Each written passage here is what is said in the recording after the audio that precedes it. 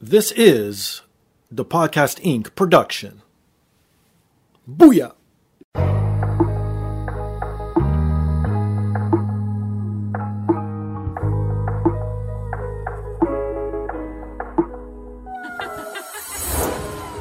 And now, this is the moment podcasting fans listening around the world have been waiting for. Coming to you, not so live from a listening device of your choice. It's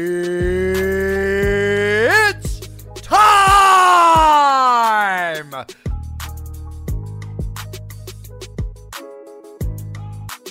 Podcasting out of this corner, a mixed martial talker holding no professional record. He stands at 6 feet 1 1/2 inches tall, weighing in at whatever he feels like. Hailing out of Toronto, Ontario, Canada, presenting the sometimes angry, always funny, self-proclaimed podcasting champion of the world, Steve Fingerstyles.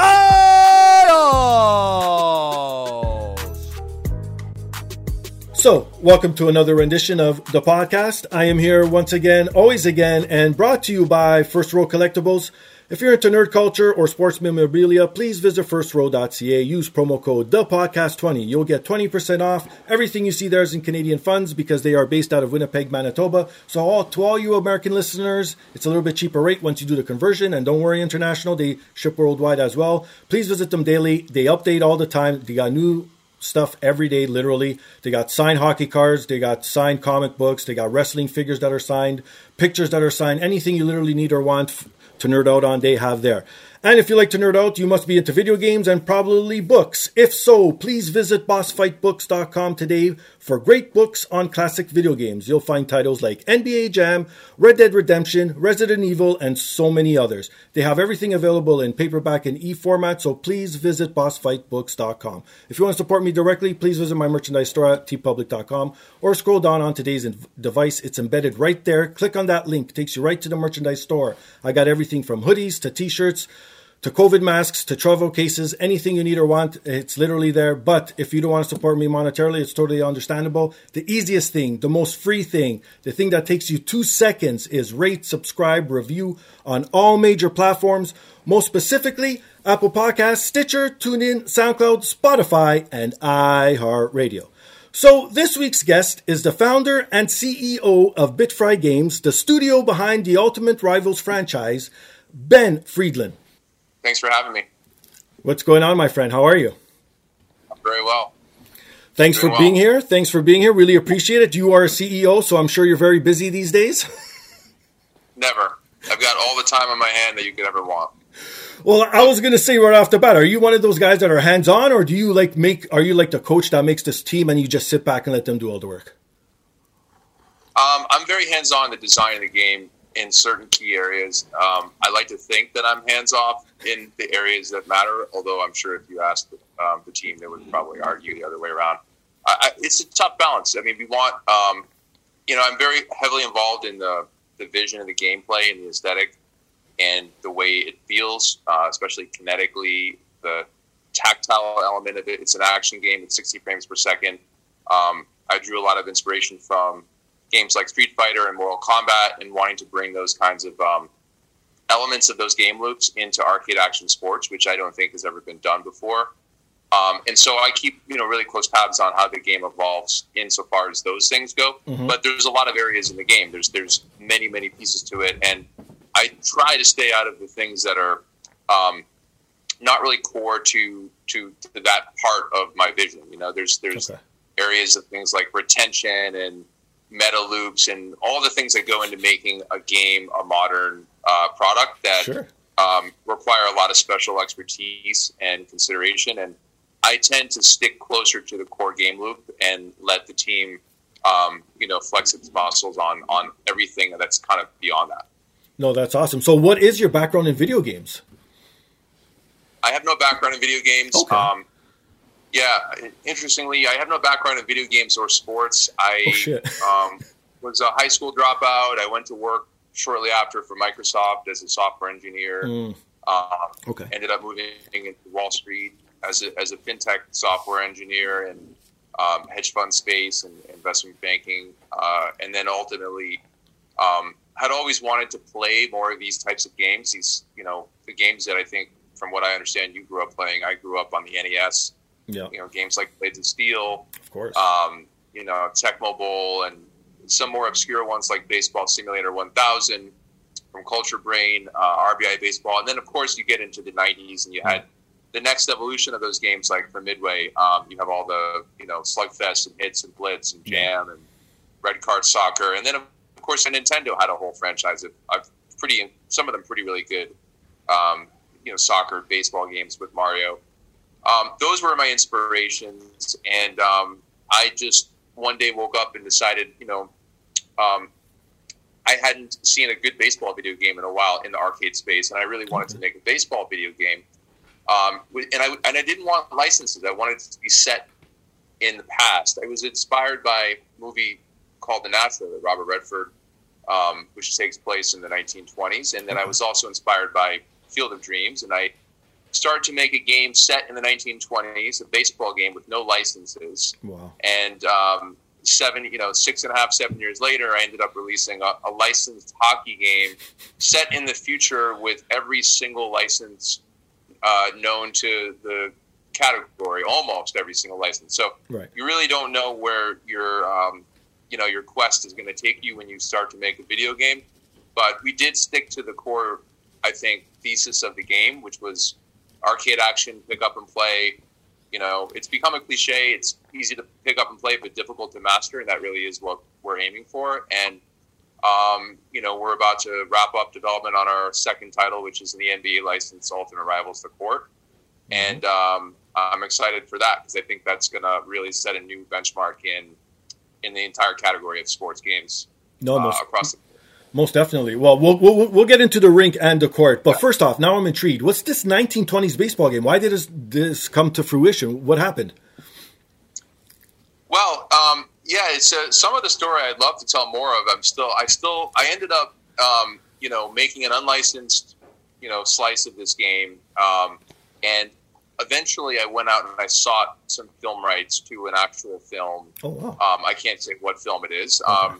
Because I'm still under NDA, and that project never, in the course of trying to advance the development of that project and the funding of that project, we stumbled into an opportunity to make a contemporary, fully licensed game, and that led to an opportunity to make what was at one point a Toys to Life video game franchise, a lot like Disney Infinity. Everything you see in Ultimate Rivals, it was originally going to have toys attached to it. Okay. So we've been on a really, windy path to get to where we are. And I still have hopes and dreams someday to make that game set in the 1920s for baseball. I think it would be cool to have a retro, I would say retro is not the right word, but, to have sort of a period piece baseball game. Yeah. I don't think that's ever been done. So I can't make any promises, but it's still my hope that someday that will end up getting made. So was this all part of the BitFry game? Is this how it started? Yeah. That was the whole premise. So why did you want to start a studio on your own then? I believed that there was a real commercial opportunity behind this category that hadn't really been touched in decades. Right. Yeah. In any serious way. And then I used my own desire to play those games as, the market testing behind that thesis. And to some degree, I really wanted to play the game that nobody would make. And I felt like if no one's going to make it, then I guess I'll have to make it. Sure. And I set out to, build a team. My first investor was a guy named Les Otten, who is credited properly for having argued to not tear down Fenway Park when the Yawkey Trust sold the team eventually to a group that he actually created. Right. And John Henry ended up becoming the principal of. It was actually Les's deal. And he was the first investor in, and I remember going up to his house in Maine and seeing a lot of photos on the wall of Mickey Mantle and other Yankees from the 50s, which I thought was ironic because this is the guy who, was a big part of the Red Sox winning their first World Series in 86 years or whatever it was. Right. And then I just slowly started to build a team of people who I think put a premium on the aesthetics of this kind of game. I really think that aesthetics are a key part of video games. I think it's really technically challenging to make games that are hyper realistic. Like simulations are technically challenging and they're economically challenging to produce, but they're not artistically challenging because you have a reference. The reference is reality, and it's easy to copy the real thing. You may come up short, but the action of copying it is not a difficult artistic effort. Right. It's a difficult technical effort. And when you start to make something that's stylized, it actually becomes harder to make. Like if you're trying to make a good Pixar movie, there's a reason why there's only one Pixar, and a lot of people make movies in that space, and they're not that great. So I put a lot of effort into building a team around aesthetics and gameplay, and it took a long time, but we're now roughly 75 people full time in our studio in Portsmouth, and continuing to grow. So why did you choose BitFry Game? What was the whole thing about this? Or was there any other names in the running, or is this what you wanted from the beginning? Great question. No, I happened to have 2 domains parked that I owned that I bought for a couple bucks, and one of them was BitFry, and the other one was POW Logic. Oh. And both of them were generated by a domain generator algorithm. I thought, well, these are kind of cool. I like these the way they sound. Right. And I called my brother, one of my brothers, one day. I said, "Hey, I'm starting this thing. I've got POW Logic and BitFry. What do you think? Which one should I use?" And he said BitFry. So there we go. I'm sorry, That's awesome. Not more than that.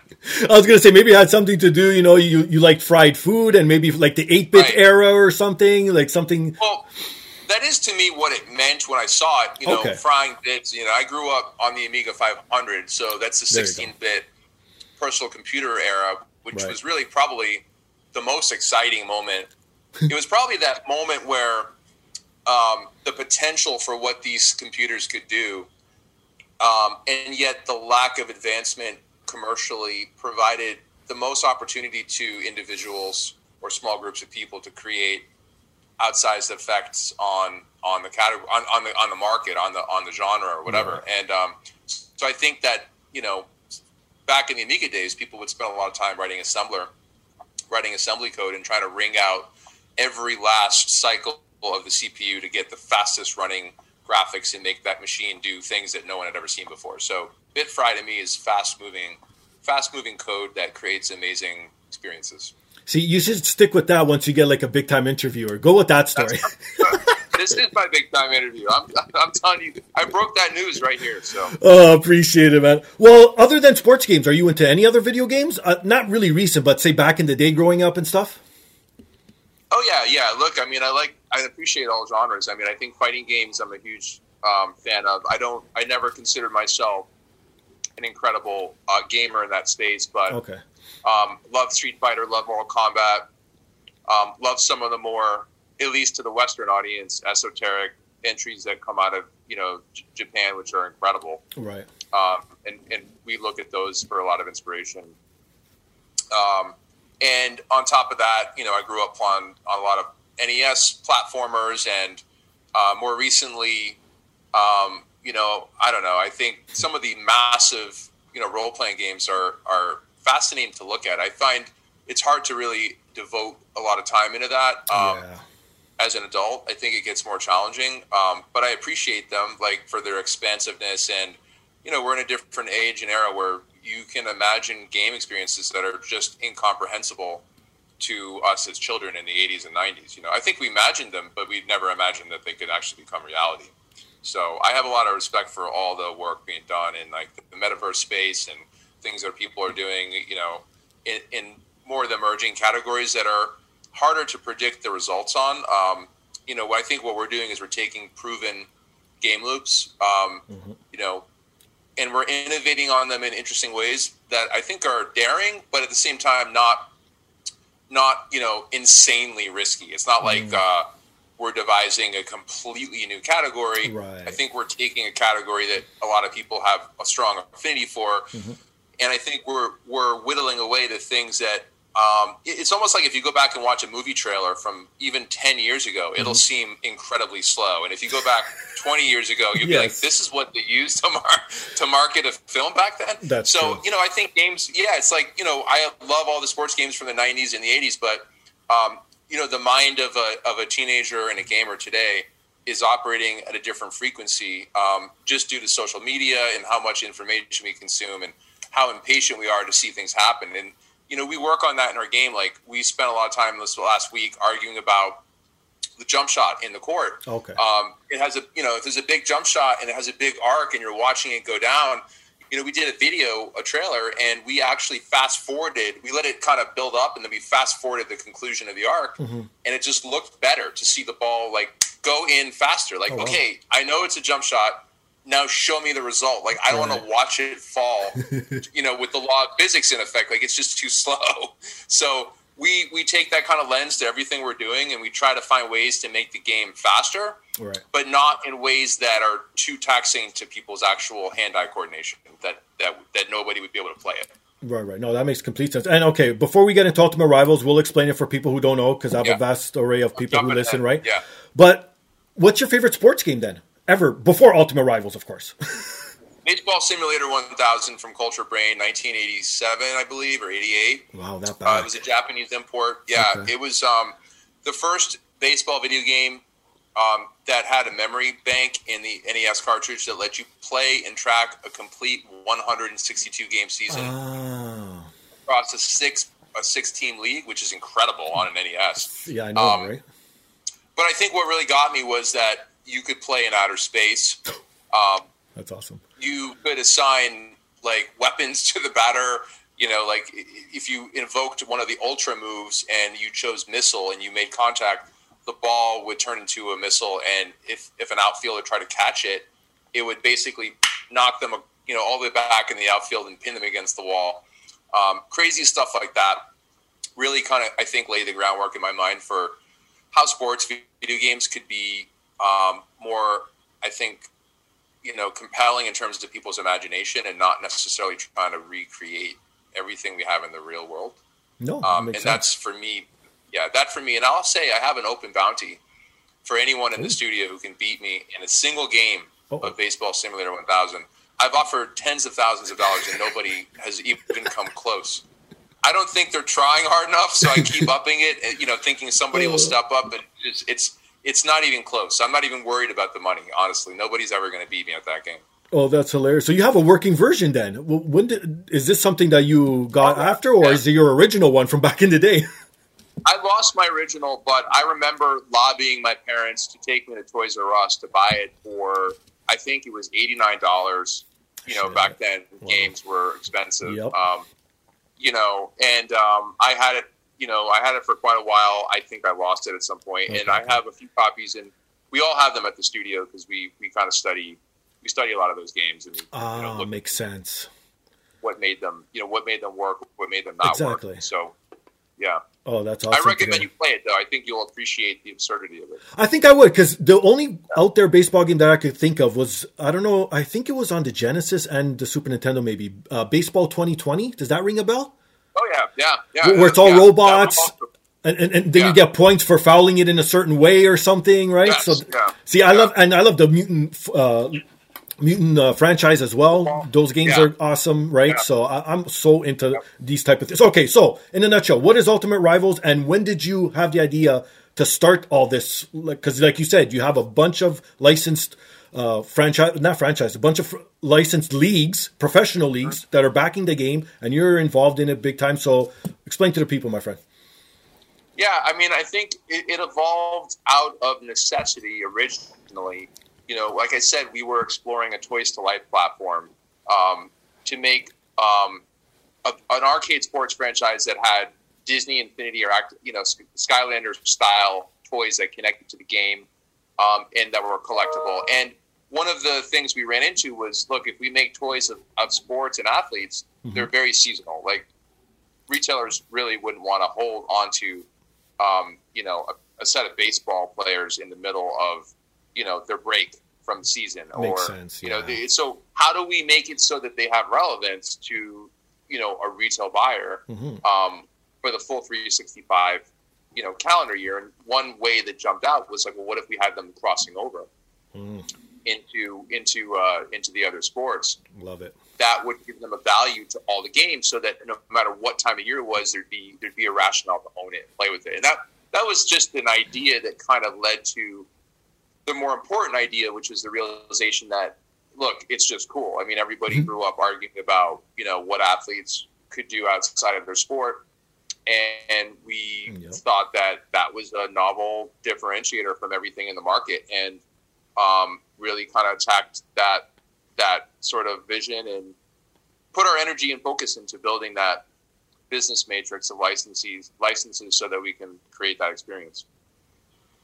No, and that ultimately awesome. What you have now, right? You can play with your favorite athlete from all the North American stick and ball sports. We're announcing another IP next week. It hasn't been announced yet. It's nice. Going to shock a lot of people. I think you might like it from what you told me earlier about your interest. I can't confirm or say anymore, but it's going to add a level of theatricality to what we're doing that I think will be really special. And look, the kind of motto of the franchise is like, right. Gamers can play with their ultimate team of athletes that only they can envision, right? Like, we're deconstructing all the rules, not only in each title, but across all the different leagues, and being able to combine athletes in ways that only you can come up with. Sure. And have that actually mean something to the way you play the game. If I pick 3 soccer players on my basketball team in the court, you might find that they have certain buffs on their ability when they handle the ball that make it harder to steal from them, and things of that nature. So it's not just a skin. We're not just skinning. Right. We're not just skinning athletes in the game and throwing licenses at it. There's a tremendous amount of effort and depth and thought that goes into why this makes sense and how it makes sense from a gameplay standpoint. And if you saw the trailer we released last week or a week ago, beyond that, I think you'll notice there's a backstory in the game.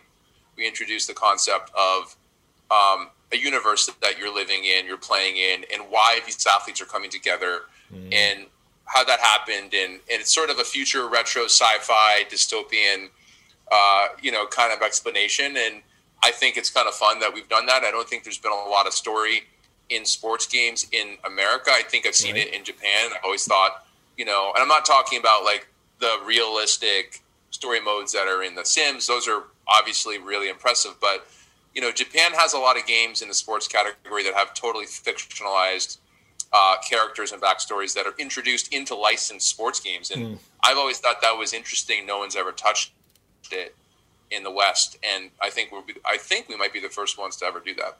Oh, that's awesome. So, okay, I'm not going to put you on the spot, so to say, to try and get what is the next thing in line, but what's the end goal? Do you want to have like literally everything, like from golf to even NASCAR? Like, who knows how far this thing could go? Like, is that your goal? Just every single type of sport? Well, I'll say something a little controversial, because I spent 5-6 years of my life accumulating more licenses, or almost as many licenses as the 2 biggest sports gaming publishers in the United States. Right. And a lot of effort went into doing that. But I do feel that the real star of the Ultimate Rivals is the gameplay. I really do. I think, it's great that we have the athletes. It's great that we have the leagues. I don't think, that it's not important, but I think that on its own, that doesn't create a compelling product that lasts any length of time. I think on its own, that's really just a gimmick. And love it. What we're bringing to the table is a degree of, I think, commitment to the finesse of what you might find in a Street Fighter, and bringing that level of skill cap depth into a sports franchise across multiple titles. Yeah, right.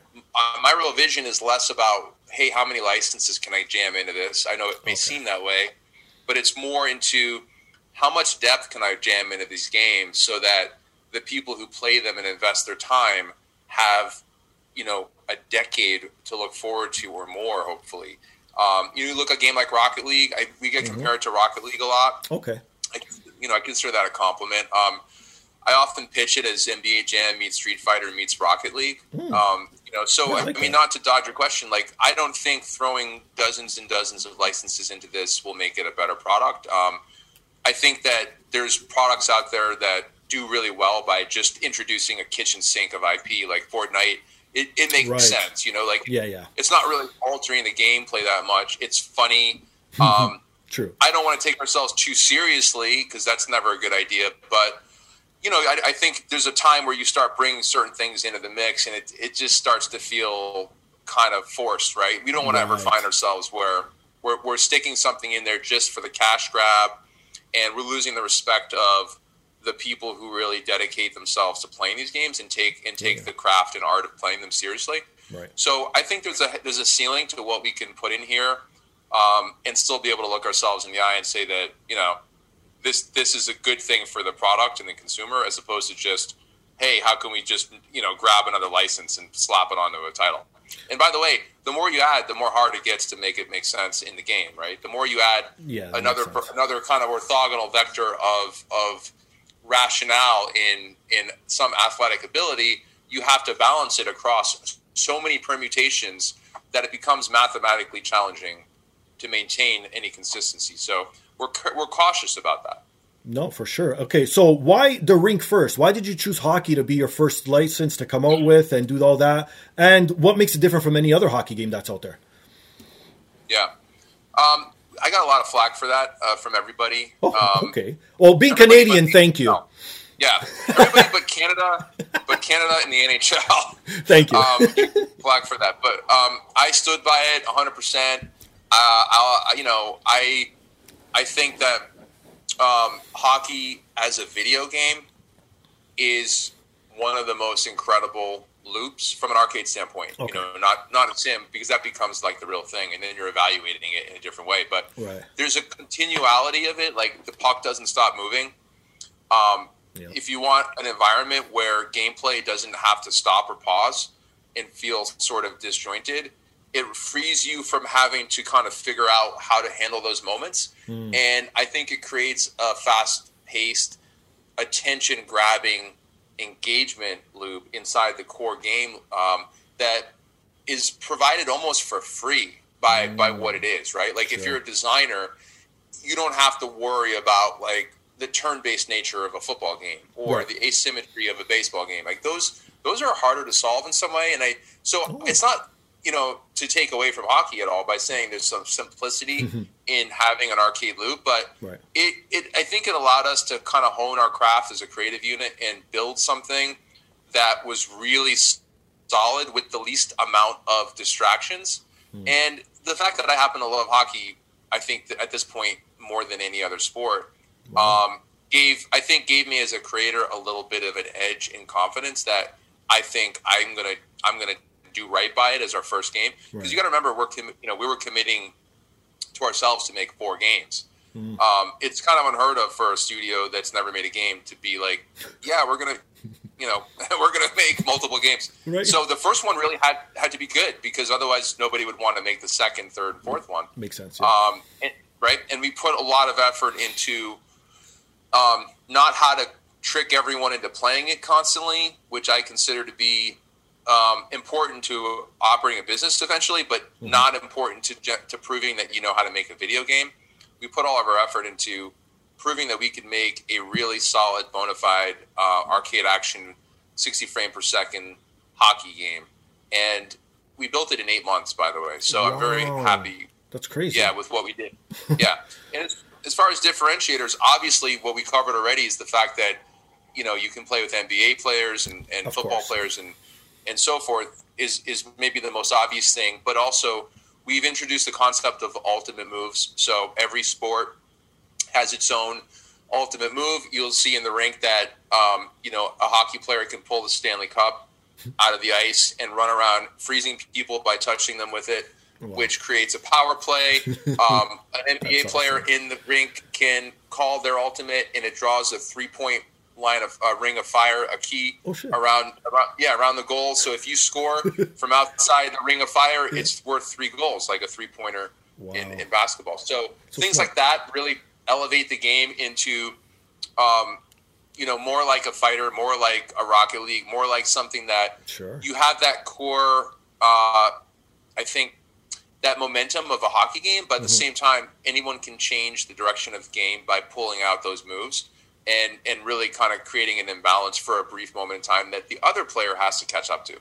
So, okay, before we go any further, what are the licenses that are under your belt? So we have NHL players, NBA players, the NFL players, the MLB players, Major League Baseball, U.S. Women's Soccer, the WNBA and the WNBA players, and Wayne Gretzky for good measure. No, you got to have Wayne Gretzky, right? Especially with hockey. Yes. So, how did you decide which players got into the game then? Did you have to reach out to the players per se, or were there people volunteering like, no, I want to be in this game? How did it all go down? Oh, we've got a lot of great relationships with players in every sport, which is how we built the company. We're actually a player-first organization. Some studios that we're working in the space will start with league owners. I mean, we did have a team owner as our first investor, but we really built a lot of relationships with players. But that's not how we selected the players. We really treated the game, like I said, as a fighting game. So rather than having 700 baseball players in our game, we have one hockey player per team in the hockey game, right? So we launched with 31 hockey players, and we pick, I have to be careful, but we pick who we think at that moment in time is the tier one player for that team. And there may be 2 or 3 on some teams if you've got a big market team. But we pick, and then we save some for the next game. So we'll release 6 more hockey players in the basketball game. I think we're launching with 70 new players in the court when basketball goes live. And there will be some new hockey players, plus all the players that are in the rink, all the hockey players, all the baseball players, all the basketball. They can all come over and play in the court. Oh wow, that's cool. Day one, and all the court players can now automatically play in the rink. Oh, okay, because that's what I was going to ask. Are you guys going to be adding more players as you go, or is it just going to be as you drop each game, that's when you get the new players?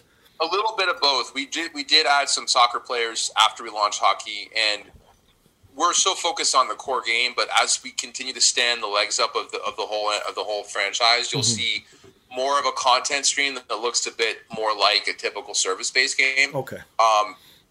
To kind of come to life and kind of bring a little more appointment-based gaming, a little more of a service-based feel to it. But there are so many athletes that it's like I highly doubt anybody's going to be really kind of at want for like new IP in between this and the next release. So is it safe to say you want to drop a game for every franchise that you guys have under your belt then? Yeah, it is safe to say that is something we want to do. We did announce a license with the NFL players last year, which includes in it a mention of the rights to make an arcade action football game. Beautiful. So it is in our studio's plan to make a football game. I can't comment officially about anything more than that, but I think you can see the vision of the franchise, and the ultimate goal of Ultimate Rivals is to have games for every sport that are equal in their quality. I don't want any product to be better than the other. I want every product to continue to kind of rise with the other products. Even as we learn new things and make and innovate in new ways, we want them all to kind of grow with each other and be a place to play arcade sports that is really deeply embedded with each other, and that's never been done anywhere else in the category. Oh, that's cool. So the rink is available now. The court's coming out soon. So let's touch on the court, what people might expect, what they don't. So you guys don't shy away from it, and you've even said it. Inspiration, NBA Jam, of course. You guys, I'm sure anyone thinks of arcade basketball, it's either NBA Jam or the Street Series, in my opinion. That's what everyone thinks of, right? So what makes it different from NBA Jam? Again, we know about the players, we know about this, but you mentioned you have power-ups in other games, the stuff you mentioned earlier. So what else are you adding to this game that wasn't in hockey? Yeah, we've done some innovation with scoring that you'll see in this game. If you look at our trailer, you'll see that in some of the footage, the score is like 400 to 120. I was going to ask that. Yes. Yeah. Funny enough, I got a text from our head of business development during the All-Star game, and he texted me a screenshot. It was like 150 to like 1:15 that night. And he's like, hey, I think we're really onto something, with these crazy scores. And I said, yeah, it was bugging me because the session length of our games is short. These games are not meant to be 30-minute games. They're not simulation. Of course. So if you play 3 minutes of basketball and you finish, and you're up and you won 23-18, there's just something like, to me, I was very underwhelmed by that. Oh, makes sense. Everything, you know what I mean? Like everything else in our game was like, the court is on fire, the hoop is melting into a puddle of metal, right? And I won 23-18. I'm like, I'm not happy with this. Like, gotcha. This is really weak. Yeah. So we're doing innovative things with scoring that I think may in the video look confusing, but I promise when we're done launching will make sense to people. And there's certainly, I think, a speed to the game that is pushing boundaries that, prior generations, for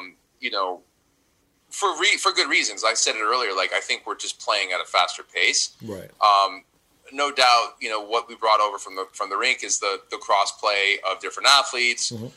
There's some charge meter stuff we're doing that's unique in terms of, continually scoring and building up charge that allows you to do more special things without calling an ultimate, that I think will differentiate it further. I think that the comparisons to Jam will always be there. Of course. You can't avoid it if you're in the space, but I think I kind of joke that I look at Jam as like the Abbey Road of basketball video games, and we're a little funkier, so we can make something like Purple Rain or something a little more just with a little more attitude and funk, but while respecting what we know works in those games, right? But not trying to be we're 3-on-3 first of all, which is not what Jam was. Street was 3-on-3, but true. Yes. I think that creates new challenges and new opportunities. The game is more, I think, has a tactical positional element to it that a 2-on-2 game doesn't have to worry too much about. So that creates new opportunities, but new challenges when it comes to AI. I think that when you play it, you won't mistake it for any game that's ever been made before. Even if you cannot help yourself by comparisons to prior titles. Now, another question I have quickly. The players, you mentioned you want every game to be just as good as the next. Now, in players, how do you make, I'm sorry to say, North Americans don't really like soccer, right? So how do you make someone pick a soccer player over a baseball or football player? Well, if you play the rink and you play with, Alex Morgan, you'll see how fast she skates around. And most of the top players that I know that play the rink don't play without Alex Morgan on the team. Oh, so I think it's really, and that's why I said, like, look, I think the licenses are a vehicle for us. I mean, I think when you're building a sim, your licenses are really about providing customers with a way to experience their favorite sport, and that's almost indistinguishable from what they watch on TV. That is the promise of a sim, I think. And I think for us, the licenses are a vehicle to provide some structure around a really kind of crazy adaptation of the sport, right? And provide a little familiarity and contextuality. But I really maintain that the star of our game is really the gameplay. And I think, if you kind of blinded yourself to who you were playing with and just looked at the attributes, kind of like a lot of fighter game competitors really do. Like, they don't, they may get attached to a character, but it's usually a more economic decision. It's like, what can I beat everybody with? Not who do I like the art the most of, or what fits my play style. I think people who think that way are going to like Ultimate Rivals. I think there's enough people who might just play because they like their favorite athlete, but we're closer to being a fighter game than we are really being NBA Jam in many ways. Oh, that makes sense. Okay, so now people want to know. You mentioned there's a story. What other game modes are there? Is there a regular season? Can you play online, couch co-op? So there's a multiplayer online mode that'll be there at launch. 1 versus 1 human with 3v3 teams. Okay. There's 1v1 human with 2v2 teams in the rink. You don't control the goalie in the rink, but it is 3v3 if you count the goalie. We have introduced a new mode coming out in the court called Gauntlet. And I'm not going to get too much into it because some of the details around it are still kind of being formalized. But to me, there's a mode that I'm thinking about that won't be in there at launch that I'm excited about. That I'll share it with you, even though it won't be there, so people can be disappointed that it's not there when I tell you about it. But I realized after playing the first time user experience of our game, where you imagine you download it, you're playing it, and you get the tutorial, and it's showing you how to play, how to shoot. Sure. And I got to a stage where I had to do 2 layups, and I had to take 2 jump shots to get to the next step of the fatui. Okay. And I deliberately did not take the jump shots because I just wanted to spend like 2 hours just taking jump shots. Oh, shit. Sorry, I didn't take the layups. I just wanted to make jump shots. And I realized, like, it's just fun to shoot the basketball in this game. Like, right. And what came out of that was a mode that we're playing around with called arcade mode, which basically is an endless roguelike basketball game where you play 4 quarters, right. but you unlock the 5th quarter, and then in the 5th quarter, you have to do something to unlock they're no longer quarters, but we'll call them quarters. Sure. And really, it ends when you die, so to speak, right? When you lose. So it's almost like Space Invaders meets. Well, that's cool. NBA, And I think that, like, I'm not as interested in the studio. We've never really been that interested in trying to check box every mode and feature that's been in every past arcade game. I mean, people will have expectations for certain things. I don't think that's where the real opportunity lies. I think it's in doing things with the core element of the game. In ways that no one's ever played. I would rather watch someone on Twitch playing an endless basketball game for 2 hours with the stakes get higher and higher than I would watch them 42-minute matches. Like, I think we're in a different place and time, and I think we have to think about how to make these games differently, and that's scary for a lot of people, but that's where I think we're strongest, and hopefully you'll see more of that in, maybe not so much at launch, but in future updates. How about hidden characters? Are you going to have, like how NBA Jam did, branch out into other stuff and pop culture and have, say, who knows, like people from Mortal Kombat series coming in and being in the game? Is that something you guys looking forward to? Well, like I said, we are going to be bringing in pretty big IP next week that no one, I think, will have seen coming. But as far as hidden characters, I'd love to do them. We're so, we're building these games in such a short amount of time. Right. That we just need to really nail it on what people actually know will be in the game. But I have every hope and intention of stuffing some Easter eggs in there in terms of playable characters. Nice. I don't know if you caught the news on Tim Kitzrow being added. The voice of NBA Jam will be in future versions of our product. Of course. And we've talked about one of the ways we might do that, and one of them might be that he might be actually playable in the game. So that's something that we're still playing around with to see where that kind of shakes out. But there will be definitely in time we'll find ways to work in, I think, things that are hidden that you have to find and unlock, and maybe that even includes podcasters. I don't know. Maybe you'll be in the game. Oh, that would be awesome. And actually, speaking of Tim, obviously everyone knows he's a former guest of the show and I love him to death. Yep. And he's the one who actually put me onto this game. Like he sent me stuff and he's like, oh, I'm involved with this game. Check it out, whatever. And I was like, holy shit, this looks fucking awesome. The only problem I have though is, and I want to know obviously after too, is you're only available on Apple Arcade and Steam. And for someone who's not a PC type of guy, it's kind of hard to get my hands on it. So is there a console release maybe in the future you guys are looking to? Yes. Thank God. We're aiming to bring it We're aiming to bring it to all the consoles.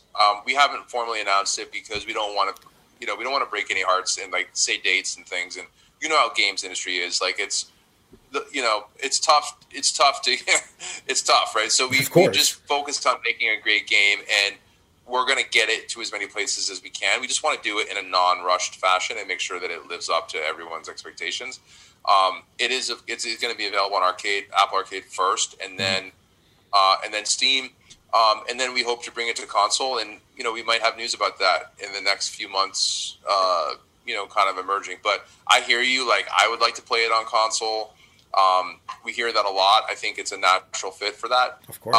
Even though I'm just very happy to be on arcade, and I think it's a great title to have on that platform. I think it's amazing that we've stuffed this game onto a phone. Like it runs on a phone, but it really is a console game. I mean, if you pick it up and play it, you look at it, you know that it's really, when I say a console game, I don't mean that a phone can't handle it. I mean that it's something you'd expect to come out on a PlayStation or an Xbox.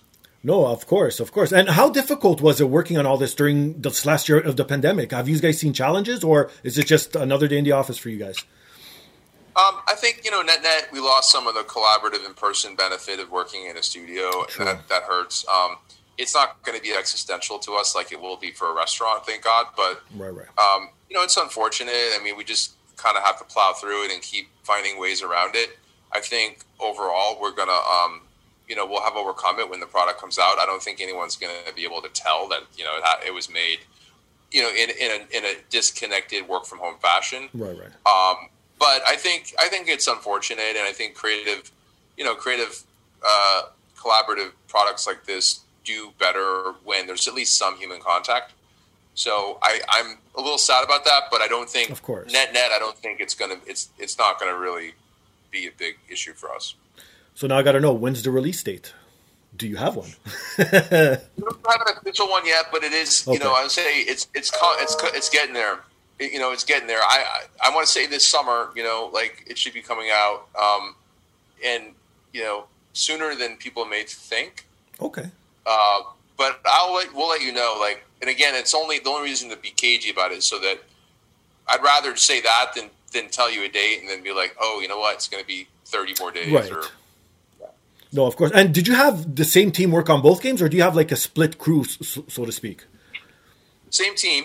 Okay. Same team. We've So grown perfect. the team, but it's the same team. Yeah. And I think that's important because, it is a very sort of developed, specified approach to making these games. And I think if you had two separate teams in a vacuum, or even if they were aware of each other, I don't think you'd get the benefits of the game you made before the second one to really show up. Right. You really learn a lot in the first game, and it ends up helping on the second game. So it is. It's one team. They're amazing, and in games, usually it takes some studios 2 years to make a mediocre game. We're building games. I like to think they're amazing. This will be amazing, and it'll have been done in almost just a year, or maybe a little over a year in the case of the basketball game. And like I said, 8 months for the hockey game. So once you're done this whole Ultimate Rivals and everything's over and done with and laid to bed, what is in your mind? Do you already have something in the works? Like, oh, I'm going to tackle, like, say, an RPG, a shooter, a fighting game. Do you have something already? Yeah, I nice. do actually. We have we don't. There's not like any work going into it. But Right.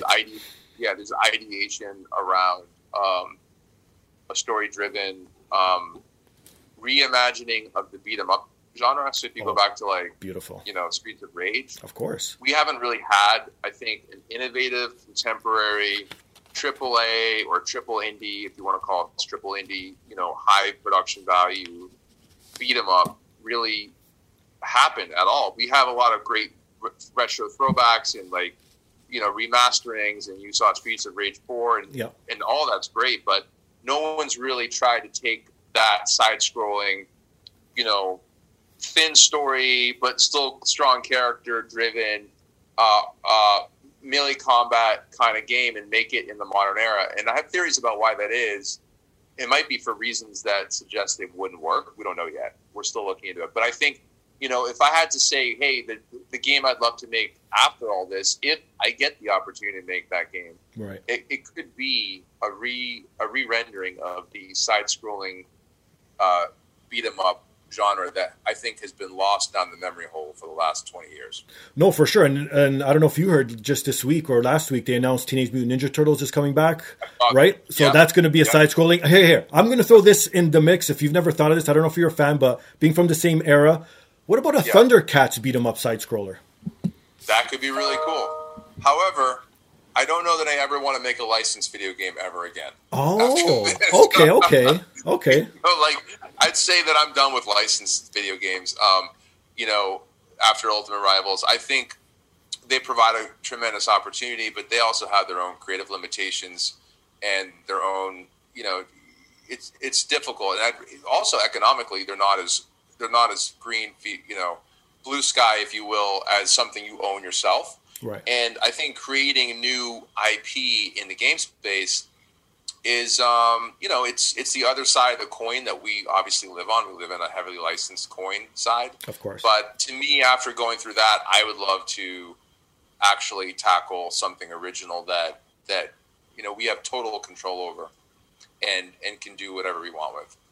No, that's awesome. Well, here, I'm going to throw another few things at you. Yeah. Let me see, coming from your perspective, if these are good ideas. So a lot of these games back in the day also had a lot of mini games integrated into them. So if you guys ever think of some, I'm going to throw some out here. Let me see if you guys would be able to, or if you've never thought of it. How about dodgeball? I love dodgeball. Yeah. There was a dodgeball game on the NES. Yes, you're right. Yeah. There's a couple dodgeball games. Yeah. There was I think on the SNES too. I love dodgeball. We do talk about mini games. Windjammer's another one that I'm a fan of. Great game. We've talked about making an air hockey game on top of our hockey engine and just turning the camera orthogonal. Oh, there you go. Like using our engine and making mini games. Right. And there's some really cool stuff you could do. Like, it's really just a matter of bandwidth and time. Like, once we become a bigger studio, some of that stuff could happen in tandem. I love that stuff. I would love to see a whole bunch of mini games that connect all the Ultimate Rivals titles that use the different athletes. Can you imagine how cool that could be? And now I just thought of another one, Super Spike V-Ball. Who doesn't remember that game? Great game. Right? Totally. Yes. There's some really good, even track and field. I mean, there's my God, yes. Go back to California Games and yes, of course. Going back to the Apple IIc era and stuff like that. There was some pretty cool sports titles that were not stick and ball that how about Excite Bike? Remember that game? Oh shit! Well, of course. Who could forget Excite Bike? You know what I mean? Yeah. The options are endless. Again, thinking off the top of my head, there's mini golf, table tennis you could do as well. Like you said, air hockey. Like there's shuffleboard if you want to go that far. Have them on a cruise ship or something. Retired. Totally. Bowling. There you go. Yes, of course. Why not? Exactly. The sky's the limit. Yeah. I would love to make a boxing game. Oh, I think that sounds interesting. Obviously, I think that Mike Tyson's Punch-Out game was maybe one of the greatest video games ever made. Agreed. Different game because it's so deterministic. There wasn't a lot of randomness in it, but right. I don't know how that would. These days, that infinite possibility, I think, is what people look for in most products, as opposed to I can memorize every element of it. But I don't know. I think there's something about that game that stood the test of time. No, of course. And obviously this is a good problem to have because you haven't painted yourselves into a corner. Like you said, the sky's the limit. You have so many possibilities. And that's fantastic, I guess, for a video game studio, right? Because then it's always like, what's next? But in your eyes, it's like, we need more time. Yeah, exactly. We need more time. We always need more time. It's funny. It's like games take a lot of time to get right. That's something I think people don't. Yeah, it's hard to understand. It's not like movies where you can exactly. You can kind of get it to where you want it in the editing room. Doesn't quite work that way with games. And I think very few games know what they really are until they're done. Mm-hmm. You might know 90% of it, but to really get something special, you need that last 10% to be unburdened from. You don't want to be an artiste about it, where you're spending 5 years making, a game that you can make in a year and a half, but. I think we learned from the first game, you want the time to really take it to the next level. And I think this title will definitely demonstrate that. No, of course. So you ready for the weird story of the week, my friend? Yes. Okay, so this story comes from Pennsylvania. And, okay, this one's there's so many things wrong with this story. So I'll just read it out and then we'll get into it, all right? Okay, all right. All right, so see how I can help you. So, a Philadelphia woman has been charged with misdemeanor counts of cyber harassment. Obviously, this is huge nowadays, cyberbullying, but no one would think that a woman, and I'll get into it, she's 50 years old, would be the one as a bully. You know what I mean? And, again, most 50-year-olds I hate to say it, don't know how to use technology to the point to harass people with it, right? Interesting. So, it's already weird. Exactly. So, as mentioned, there was a 50-year-old woman. She was arrested recently after sending videos supposedly depicting her victims in indecent situations. So her daughter, along with the harassed girls, are all members of a traveling cheerleader team. So her daughter's a cheerleader. I heard this story, yeah. Oh, did you? Okay, so it's perfect. So I may have heard little pieces of it. I try to avoid the news these days, but me too. It sounds familiar. Yeah. So in a nutshell, 50-year-old woman, her daughter was part of a cheerleading team, and so the mom was harassing the other cheerleaders instead of her own daughter, right? Okay. So the woman is charged with sending the pictures and videos anonymously to the targeted girls and several cheerleading coaches. So the coaches as well got involved. The messages showed the girls engaging in compromising behavior, including drinking, smoking, and partying naked. She allegedly also wrote text messages to her victims, which included telling them to kill themselves. So this woman went way out there. It's awful. So apparently her goal was to get rid of the rival cheerleaders and get them kicked off the team, so then her daughter would rise to the top and be like the head cheerleader. Again, craziness, right? Very much so, definitely. So people are probably asking, how did this woman do all this stuff, right? Because it was fake videos, as mentioned. So it's not like she actually got naked pictures of these girls or anything. So it's nothing like that, right? So the woman created the videos by mapping the girls' social media photos. Their faces had been plastered onto other people's heads in the nude videos. So she took someone else's nude video and put these girls' heads on it to depict that. So the police tracked the source of the girls' telephone numbers to a website that sells phone numbers to telemarketers. So this woman went way out. Like, she had this probably planned for years, right? So they found the IP address. It was located directly to her house in Pennsylvania. And it so happens that the woman lived there, obviously. And then the cops searched her phone and found evidence linked to everything. So now, here are the three craziest things. First off, the woman denied everything and still claims that she's not guilty and never did any of this when there's proof in the pudding. So she also said that her daughter had no knowledge. Do you believe that part of this? The whole story seems very bizarre. It does seem like we're entering an era where artificial intelligence is creating, a whole other dimension of problems that I don't think anyone's ever thought of. It's like, if you ever watch any of the Philip K., read any of Philip K. Dick's novels or see the film adaptations, like Minority Report, and yes, or any of Isaac Asimov's works, we're definitely moving into a realm where, right. What you see, you have to begin to wonder if what it is real and what's not real. And exactly, with the infinite power of computing that ostensibly is infinite, right? It seems that way at times with how many machines there are and how advanced things are getting. It's definitely a very odd era we're living in. I mean, as someone who grew up in the 80s and we watched all those movies like, Blade Runner and like Terminator and, I think we always saw that stuff as fascinating, possibility, but right. I don't know that I ever thought we'd ever find ourselves in a day and age where, I say an average person. I mean, I'm almost 50. I'm 44. But when anybody could just create something and make it look like it's something totally different is kind of frightening, actually. Unfortunately, right. And it just shows the potential of technology, I think, to be misused just as much as it is there to help us at times. So. It's unfortunate to hear. That's a horrible story. So do you believe that the daughter wasn't involved? And do you think that this woman did it all on her own? Because now it sounds like the daughter had something to do with all this. I mean, I don't know enough of the facts to really comment other than to say the whole thing sounds really weird. And, I guess there's, as a parent, we want our kids to be competitive and to be successful, sure. Right?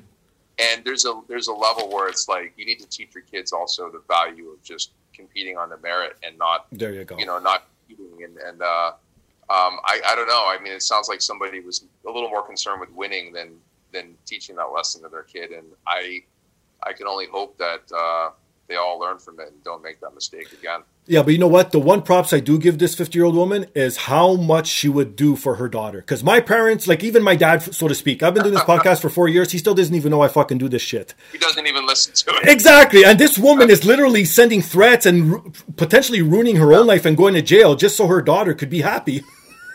Your dad is not calling all the other podcasters out there. I wish, actually. He should. Yeah, he's really let you down. With technology today, he has no reason to be so lazy. He really ought to be. I mean, it's sure. I guess that's the one positive you can draw from it. But there's better ways to support your kids. That's hilarious. Well, Ben, thank you very much for coming aboard. Really appreciate it. Now's the time. Plug your stuff, where people can find you, where people can find the games, anything up and coming. Floor's all yours. Take your time, my friend. Yeah, you can play Ultimate Rivals The Rink on Apple Arcade right now. Ultimate Rivals The Port, which is our NBA licensed basketball game 3-on-3, is wrapping up development and will be coming to Apple Arcade soon. We do have a Steam page up for Ultimate Rivals The Court. Would be awesome if you added us to your wish list. Checked it out. Follow my Twitter feed, which is Ben Friedland, E before I. And if you want to see the latest breaking news on Ultimate Rivals, it'll always come from my account before it comes from anywhere. Nice. And play the games because they're not like anything you've ever played before in the space. And if you love Jam, if you love Street, if you love Street Fighter, if you love Mortal Kombat or Rocket League, I think you'll find little bits of each of them in a way that will, have you rethinking the sports category for years to come. That's awesome. And for myself, you can find me on Instagram and Twitter under Finger Styles. You can follow the podcast on Twitter, the podcast DAP. Email us your thoughts, suggestions, comments, anything you want to get off your chest at thepodcastdap@gmail.com. Please rewind to the top of the show. Support those fine sponsors because if it helps them out, it helps me out. And please, most importantly, rate, subscribe, review on all major platforms. One last thing I want to touch on before I let you go, Ben. Sure. You guys live streamed on Twitch a beta version of the game. Now, a lot of developers and studios don't have the balls to do that because there's a lot of glitches. Were you guys scared something was going to seriously go wrong, or were you that confident? Well, I think that I'm really confident in the game, as it is, that I'm not afraid for people to see things that are not yet perfect about it because there's so much that's great about it. I think that the phenomenal quality that it already has gives me the confidence to not really worry about it. Look, you're going to see little bugs in the game at this. We're almost done, but I wanted to see people's reaction, and it looks like it's getting a lot of really positive reception. And no, I'm not. It really never crossed my mind, honestly, that people would have a problem with bugs. I think today people are used to early access games, which we're not, by the way. We're not going to release a half-baked product, but their expectations are so low from that sort of phenomenon that seeing a stream of a game that isn't 100% baked, especially in a category where it's starved, I think they're willing to overlook that, and they see the potential in it. That's awesome. On that note, he's Ben. I'm Steve. This is the podcast. Peace.